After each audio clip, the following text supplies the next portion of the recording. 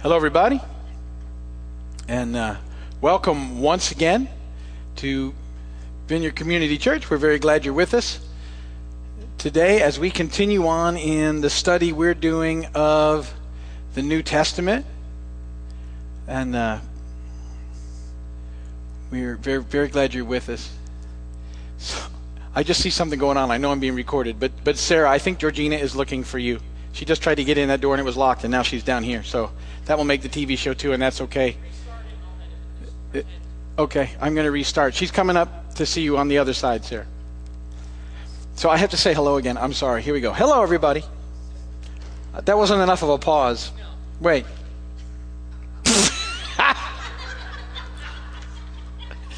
Now, I want this to make the outtake reel, because I think that would be really funny. Yeah, so let's have a nice outtake reel. Oh, and look, and Mike is standing finally. Good job, Mike. Way to go. Yeah. It's a miracle.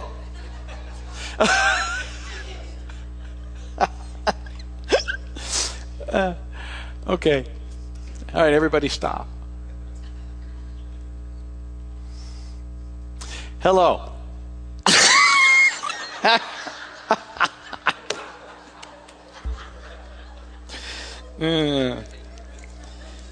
And he's standing. Thank you very much, Mike. That's helping me a great deal.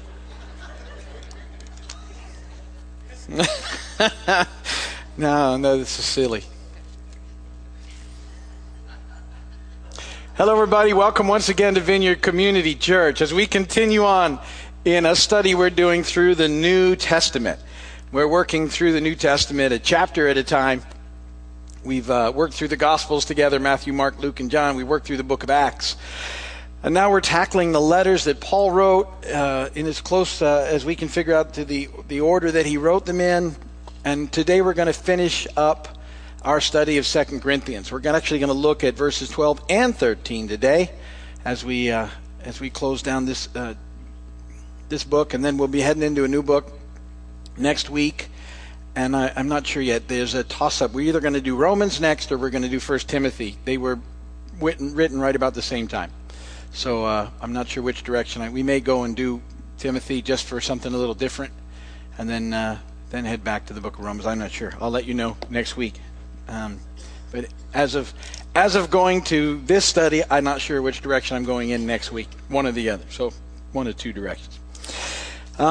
We're looking at Paul's letters now because we have the context of the missionary journeys in Acts that we studied, and when you look at these in context, it just helps you. Remember, Paul was writing these letters back to brand new churches. They were going through a lot of problems, some of the very similar problems that we have today. A lot of the same issues were taking place, and Paul was addressing them. And so when you look at the text, when you read the letters that Paul wrote, you have to hold in mind its intention at some level that they were being written for a specific purpose and addressing specific questions. What he said is still very much applicable to today. However, we want to make sure that we're not taking it so drastically out of context that we're making it say something is really not saying. So holding it in the tension of the way that it was written and the way that these events took place in history helps us to hopefully understand a little bit better about what's going on. The Corinthian church, as we've now talked about in two letters, was a great church. It was a growing church. It had great impact. They had been blessed by the Spirit of God. They were gifted. They were moving. And yet, because they were also had a lot of issues, they had a lot of struggles. They'd come from a really intense sort of pagan background. There was a lot of issues in the way that they were operating. They were experiencing some freedoms now that they were taking advantage of. They were all sorts of situations going on that had to be addressed, and Paul's been addressing them in virtually two letters, different things that were happening. And he's also been dealing with, in this second letter to the Corinthians, a group of false apostles who'd shown up and had said that they were there from the church in Jerusalem, which we can't really verify, and then the church in Jerusalem wouldn't have sent them out with the message they had anyway. And they were trying to put on the Gentile church things that were only applicable really to the Jewish believer. and that the Council of Churches that happened in Acts had already said, it's not important for the Gentiles to do these things, and yet the Judaizers were trying to put it on them. They were trying to make things legalistic, and it was causing divisions. The people in Corinth were picking sides and following different people. They lacked maturity, and they didn't understand that because they had been so well gifted. They assumed that their giftedness means they were spiritually mature, and yet they weren't at all. So Paul's been addressing all these issues in the church over the last couple of letters and in the long study that we've been doing, trying to straighten these things out. And in this last little chunk, he's really sort of these last few chapters we looked at, he's kind of really going after and setting into place how he feels about these false apostles, these super apostles. He's making a clear distinction between his ministry and theirs. And he's pointing out the great differences. And in order to do that, he's been, in the last chapter, he said that, look, I have to boast about some things, although he was very hesitant to do it. And really his point has been, these are the things that I've done for you because I love you in Christ, which included hardships and beatings and shipwrecks and you name it, he went through it. And he said these other guys wouldn't do any of that, and all they really want from you is your money. And he says, in contrast, I never asked you for anything. In fact, I made it my point never to be a burden on you. And so that's what we were looking at in chapter 11. Now as we go into 12 and 13, he's sort of continuing on some of that discussion, and then he's telling them, look, I'm going to be coming to you soon, and when I get there, really, you got to have this stuff straightened out, or else I'm going to have to take care of some of these issues, and you really don't want me to do that. He said, I don't want to come and do that either. Get it straightened out before I get there. And then he again reminds them of how much love he has for them, which has always been the case. When you look at the way Paul goes back and loves on people, you need to think of him as sort of like a parent, a really good parent who gets it and who loves and is only trying to get them to make good decisions because they're the best decisions for them. And as a parent, you can, I think, relate to that. I mean, if you're hopefully you were parented well, it's pretty easy to relate to. Sometimes when we're trying to parent our children, we tell them certain things or no. They might not like the fact that we tell them certain things or no, but we know it's the best thing to tell them because a lot of us have experienced what the opposite looks like. And so we do that not because we want to cause them to miss out on anything, but because we love them so much. We don't want to have to go through the hard stuff that we know accompanies those decisions. And so Paul is always trying to help the Corinthian church do the right thing because he loves them. And that you need to take that in, and he does these things with that kind of love in the process. So 2 Corinthians 12, 21 verses in 12, and then there's 13 verses in 13. I'm just going to read both chapters 12 and 13 to you, and then we'll talk about it in a few minutes we have together. 2 Corinthians 12, beginning in verse 1. I must go on boasting. Although there is nothing to be gained, I will go on to visions and revelations from the Lord. I know a man in Christ who 14 years ago was caught up to the third heaven. Whether it was in the body or out of the body, I do not know. God knows. And I know that this man, whether in the body or apart from the body, I do not know, but God knows, was caught up to paradise. He heard inexpressible things, things that man is not permitted to tell. I will boast about a man like that, but I will not boast about myself except about my weaknesses. Even if I should choose to boast, I would not be a fool, because I would be speaking the truth. But I refrain, so no one will think more of me than is warranted by what I do or say. To keep me from becoming conceited because of these surpassingly great revelations, there was given me a thorn in my flesh, a messenger of Satan to torment me. 3 times I pleaded with the Lord to take it away from me, but he said to me, my grace is sufficient for you, for my power is made perfect in weakness. Therefore I will boast all the more gladly about my weaknesses, so that Christ's power may rest on me. That is why, for Christ's sake, I delight in weaknesses, in insults, in hardships, in persecutions, in difficulties. For when I am weak, then I am strong. I have made a fool of myself, but you drove me to it. I ought to have been commended by you, for I am not in the least inferior to the super apostles, even though I am nothing. The things that mark an apostle, signs, wonders, and miracles, were done among you with great perseverance. How were you inferior to the other churches, except that I was never a burden to you? Forgive me this wrong. Now I am ready to visit you for the 3rd time, and I will not be burdened to you, because what I want is not your possessions, but you. After all, children should not have to save up for their parents, but parents for their children. So I will very gladly spend for you everything I have and expend myself as well. If I love you more, will you love me less? But that as it may, I have not been a burden to you. Yet, crafty fellow that I am, I caught you by trickery. Did I exploit you through any of these men I sent you? I urged Titus to go to you, and I sent our brother with him. Titus did not exploit you, did he? Did we not act in the same spirit and follow the same course? Have you been thinking all along that we have been defending ourselves to you? We have been speaking in the sight of God as those in Christ. And everything we do, dear friends, is for your strengthening. For I am afraid that when I come, I may not find you as I want you to be, and you may not find me as you want me to be. I fear that there may be quarreling, jealousy, outbursts of anger, factions, slander, gossip, arrogance, and disorder. I am afraid that when I come again, my God will humble me before you, and I will be grieved over many who have sinned earlier, and have not repented of the impurity, sexual sin, and debauchery in which they have indulged. This will be my third visit to you. Every matter must be established by the testimony of 2 or 3 witnesses. I already gave you a warning when I was with you the second time. I now repeat it while absent. On my return, I will not spare those who sinned earlier or any of the others, since you are demanding proof that Christ is speaking through me. He is not weak in dealing with you, but is powerful among you. For you, to be sure, he was crucified in weakness, yet he lives by God's power. Likewise, we are weak in him, yet by God's power we will live with him to serve you. Examine yourselves to see whether you're in the faith. Test yourselves. Do you not realize that Christ Jesus is in you, unless, of course, you fail the test? And I trust that you will discover that we have not failed the test. Now we pray to God that you will not do anything wrong, not that people will see that we have stood the test, but that you will do what is right, even though we may have seemed to have failed. For we cannot do anything against the truth, but only for the truth. We are glad whenever we are weak, but you are strong, and our prayer is for your perfection. That is why I write these things when I am absent, that when I come I may not have to be harsh in my use of authority. The authority the Lord gave me for building you up, not for tearing you down.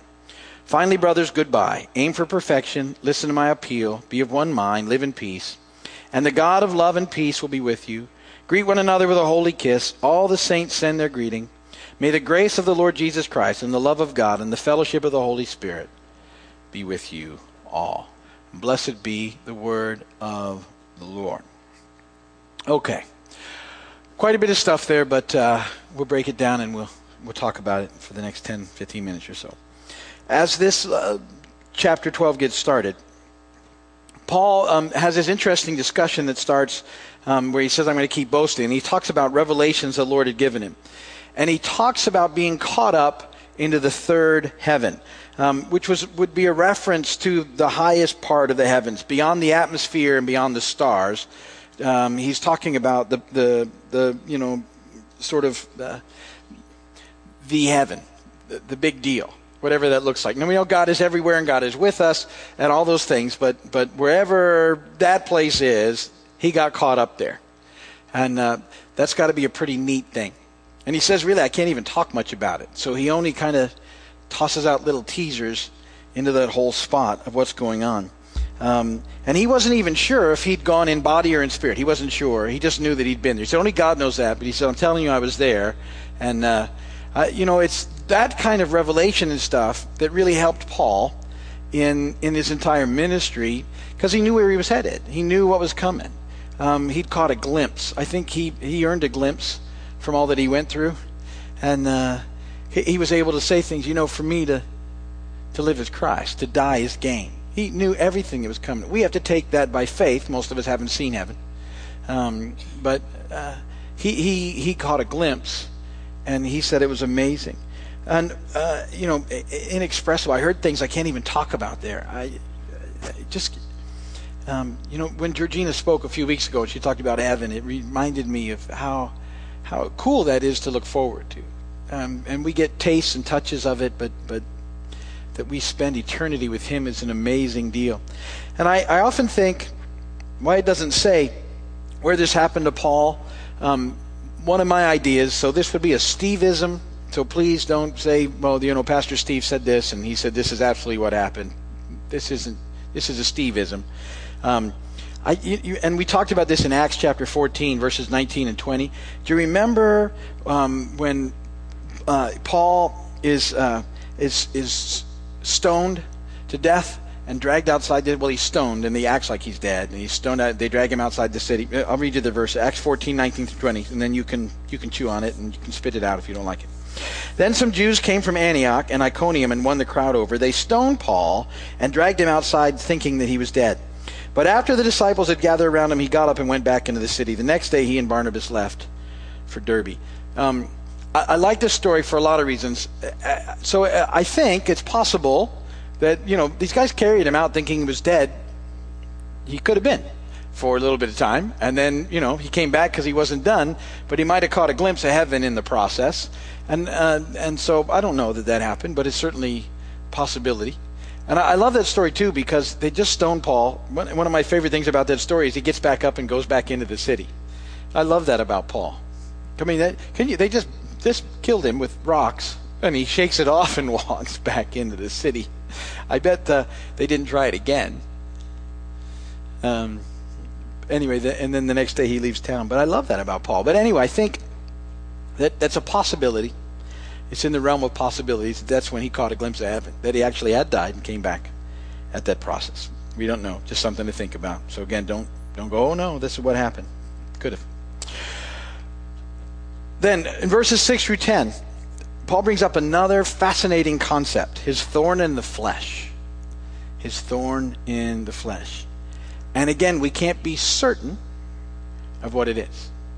It's called in there a messenger of Satan, but we're not sure what that even looks like. And there's a lot of ideas that kind of circulate around as saying, well, this is absolutely what it is. Some of the top contenders are that he suffered from malaria, that he had epilepsy, or probably the most prominent of the ideas is he had some condition that impacted his eyes. And that one comes out because he says, look how big I'm writing and stuff, because he can't see. And also from this verse, if you want to write it down, Galatians 4:13 through 15, as you know, he said, it was because of an illness that I first preached the gospel to you. Even though my illness was a trial to you, you did not treat me with contempt or scorn. Instead, you welcomed me as if I were an angel of God, as if I were Christ Jesus himself. What has happened to all your joy? I can testify that if you could have done so, you would have torn out your eyes and given them to me. So they think from that inference that perhaps he had something, and that he had some sort of eye condition that was causing him problem. The reality is, whatever the issue is, what the disease is, isn't the main thing. The point is that Paul has this ongoing issue that he has to deal with in his life, and it was a hindrance to his life and to his ministry. And so he prayed that God would take it away, but God never did. Instead, what God told him was that his grace was sufficient for him. Now, I don't know how do you ever just stop and think about that for a little while? Because here's Paul, who's totally given his life for God. And Paul is used by God to heal all sorts of people that he prays for. And here he's got this issue that's really a hindrance to what he thinks he needs to be doing. And he said, he prayed 3 times, God, take this thing away from me. And God says, my grace is sufficient for you. My power is made perfect in weakness. And I just wonder if you stop and consider that. Because I think sometimes we have stuff that goes on in our lives, and we pray and ask God to take it away. And sometimes he does, and then other times it doesn't. And then we wonder what's going on, and we question, and we struggle, and we don't get it. And the reality is this: we will never fully understand why sometimes those things happen, because we don't always get the sovereignty of God. And then we sometimes presume on things, and we expect things, our expectations get us in trouble, and then they don't happen. And yet our task, our calling, is to pray, believe, and trust in God. That's what we're called to do in all those difficult situations. Always remembering, though, the results are on God. And that sometimes we won't figure out why we don't get the result we want, and that's okay. But a lot of times we struggle with that. And so when we don't get the result we want, we start beating ourselves up or other people up, assuming that the fault has to be on their end, and that we're trying to find out why. And you got to know that sometimes God has different plans for things than we understand, and he uses things in different ways. Paul was able to say, you know what, I think God used it because he showed me that it was about him and not me. And that he used it because people could see that anything that Paul was doing wasn't about Paul, it was about God. So when Paul came in and ministered in power among them and all those things happened, they could say, well, that's obviously not Paul, it has to be God. And he wanted it to be that way. He wanted them, remember I said to you that Paul's whole deal was that people saw Christ through him and in him, that they didn't get their eyes fixed on Paul, but on Jesus. And that needs to be the way all of us approach this whole thing. And so while God didn't heal Paul at that time, he did promise that he would certainly work in and through him. And so, really, this concept is a great encouragement to all of us because God displays his power in our weakness. And you need to know that's a neat thing. Because if he only displayed his power in those areas that we had all together, there wouldn't be a whole lot of power being displayed because we don't have many areas that are all together. We've all got issues. And yet God works in those things, which is really cool. And so what that does when you get that, if you can take that in light of everything that we've talked about and our responsibilities in the kingdom of God and our call to pray for people and expect the kingdom to break through and, we pray for people to be healed and we have faith that God's going to do those things. What this whole concept does is free us up from the results. The results are on God. And we're to be persistent and we're to do all that we can, but we're to have faith, believing that God can and will break through. But what happens with that is always on God. And so when something tremendous happens, when you pray for someone and you see something really cool happen, that's because God did it, not because you did. You were just a vessel. And if something doesn't happen that you want to happen, you don't have to beat yourself up or beat the person up or, well, I'm sure God would have done it. You must have some serious problem in your life, so that's why it's not happening. I don't see how that's very constructive because that reality is everybody's got problems in their life. If in order for God to move in someone's life, that person has to be perfectly together, God can't move in anybody's life because none of us are perfectly together. So we have to have some ideas that God's able to work through us even when we're not really all together because we're not, and that allows us to keep working for God, allows us to keep moving for God. It's really a very encouraging thing that, we're to do the best we can, obviously, and we're trying to live a certain way, but we mess up, and God can still use us, which is a fascinating deal. And then through the rest of chapter 12, he reminds them again that he never wanted to be a burden to them, that the people that they're listening to now have been this huge burden to him, and he said that's what separates us. He said, Paul says to them, look, I care about you, and all these other guys care about your money. That's the big difference. And so who are you going to listen to? And he said, so kind of think that. And his only real desire, Paul's real desire, is that the believers in Corinthian would be blessed and experience the full life as the children of God. Then as we get into that last chapter of 2 Corinthians, chapter 13, he starts by saying, okay, when I get there, guys, in those first few verses, I got to deal with this stuff, so please get it dealt with before I get there. He's saying it kindly. He's offering them tender mercy before they get the other type when he shows up and says, okay, we're going to have to deal with the people that refuse to repent. He said, we're just going to have to.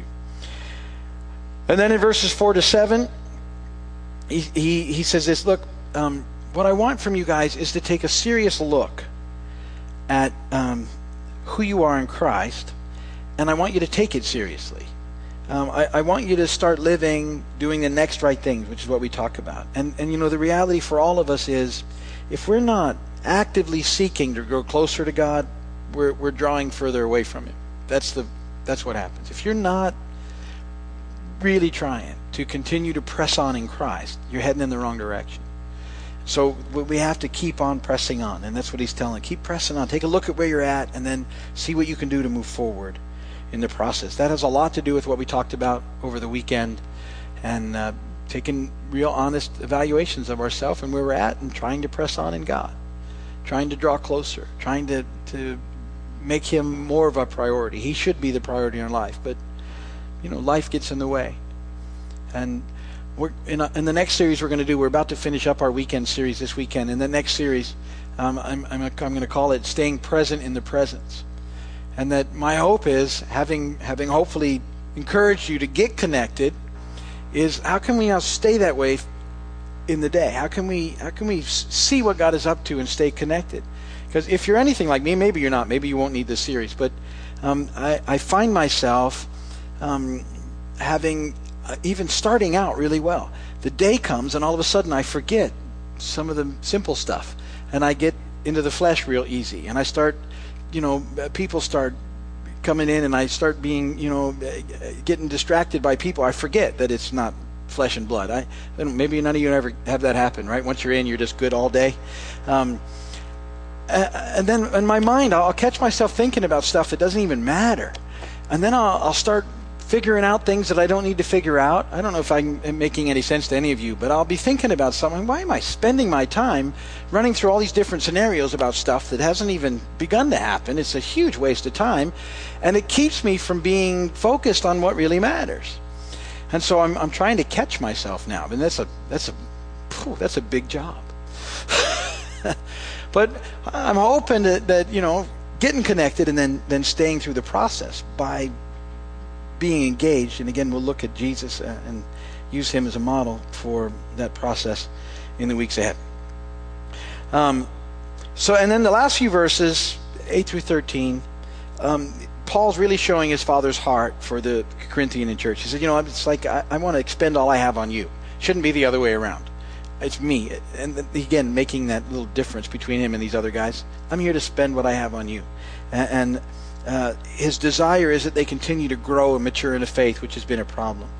And the reality of that is, in all of our lives and in all the ministries that God has given us, what we're looking for is changed lives.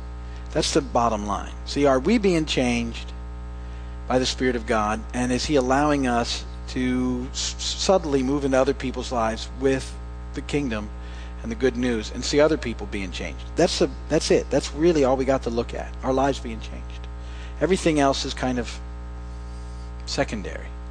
All sorts of neat things could be happening, and if lives aren't being changed, we're missing it. Because that's how the Spirit of God is at work. That people's lives are being changed. That they don't want to just stay the same. That they want to grow closer. They want to draw near. They want to be used. They want to be available. That they're different than they were. That when you take a look at your life, my hope is that you can look where you were 6 months ago, and you can see that you're different already. That you can look back at a year and see lots of things have changed. And that it's a constant, because the Spirit of God is working us, and none of us is done. So there has to be change if we're listening to him and spending time with him. And then I like this too. Like a good dad, Paul's hope was to build up and strengthen the believers, not to tear them down.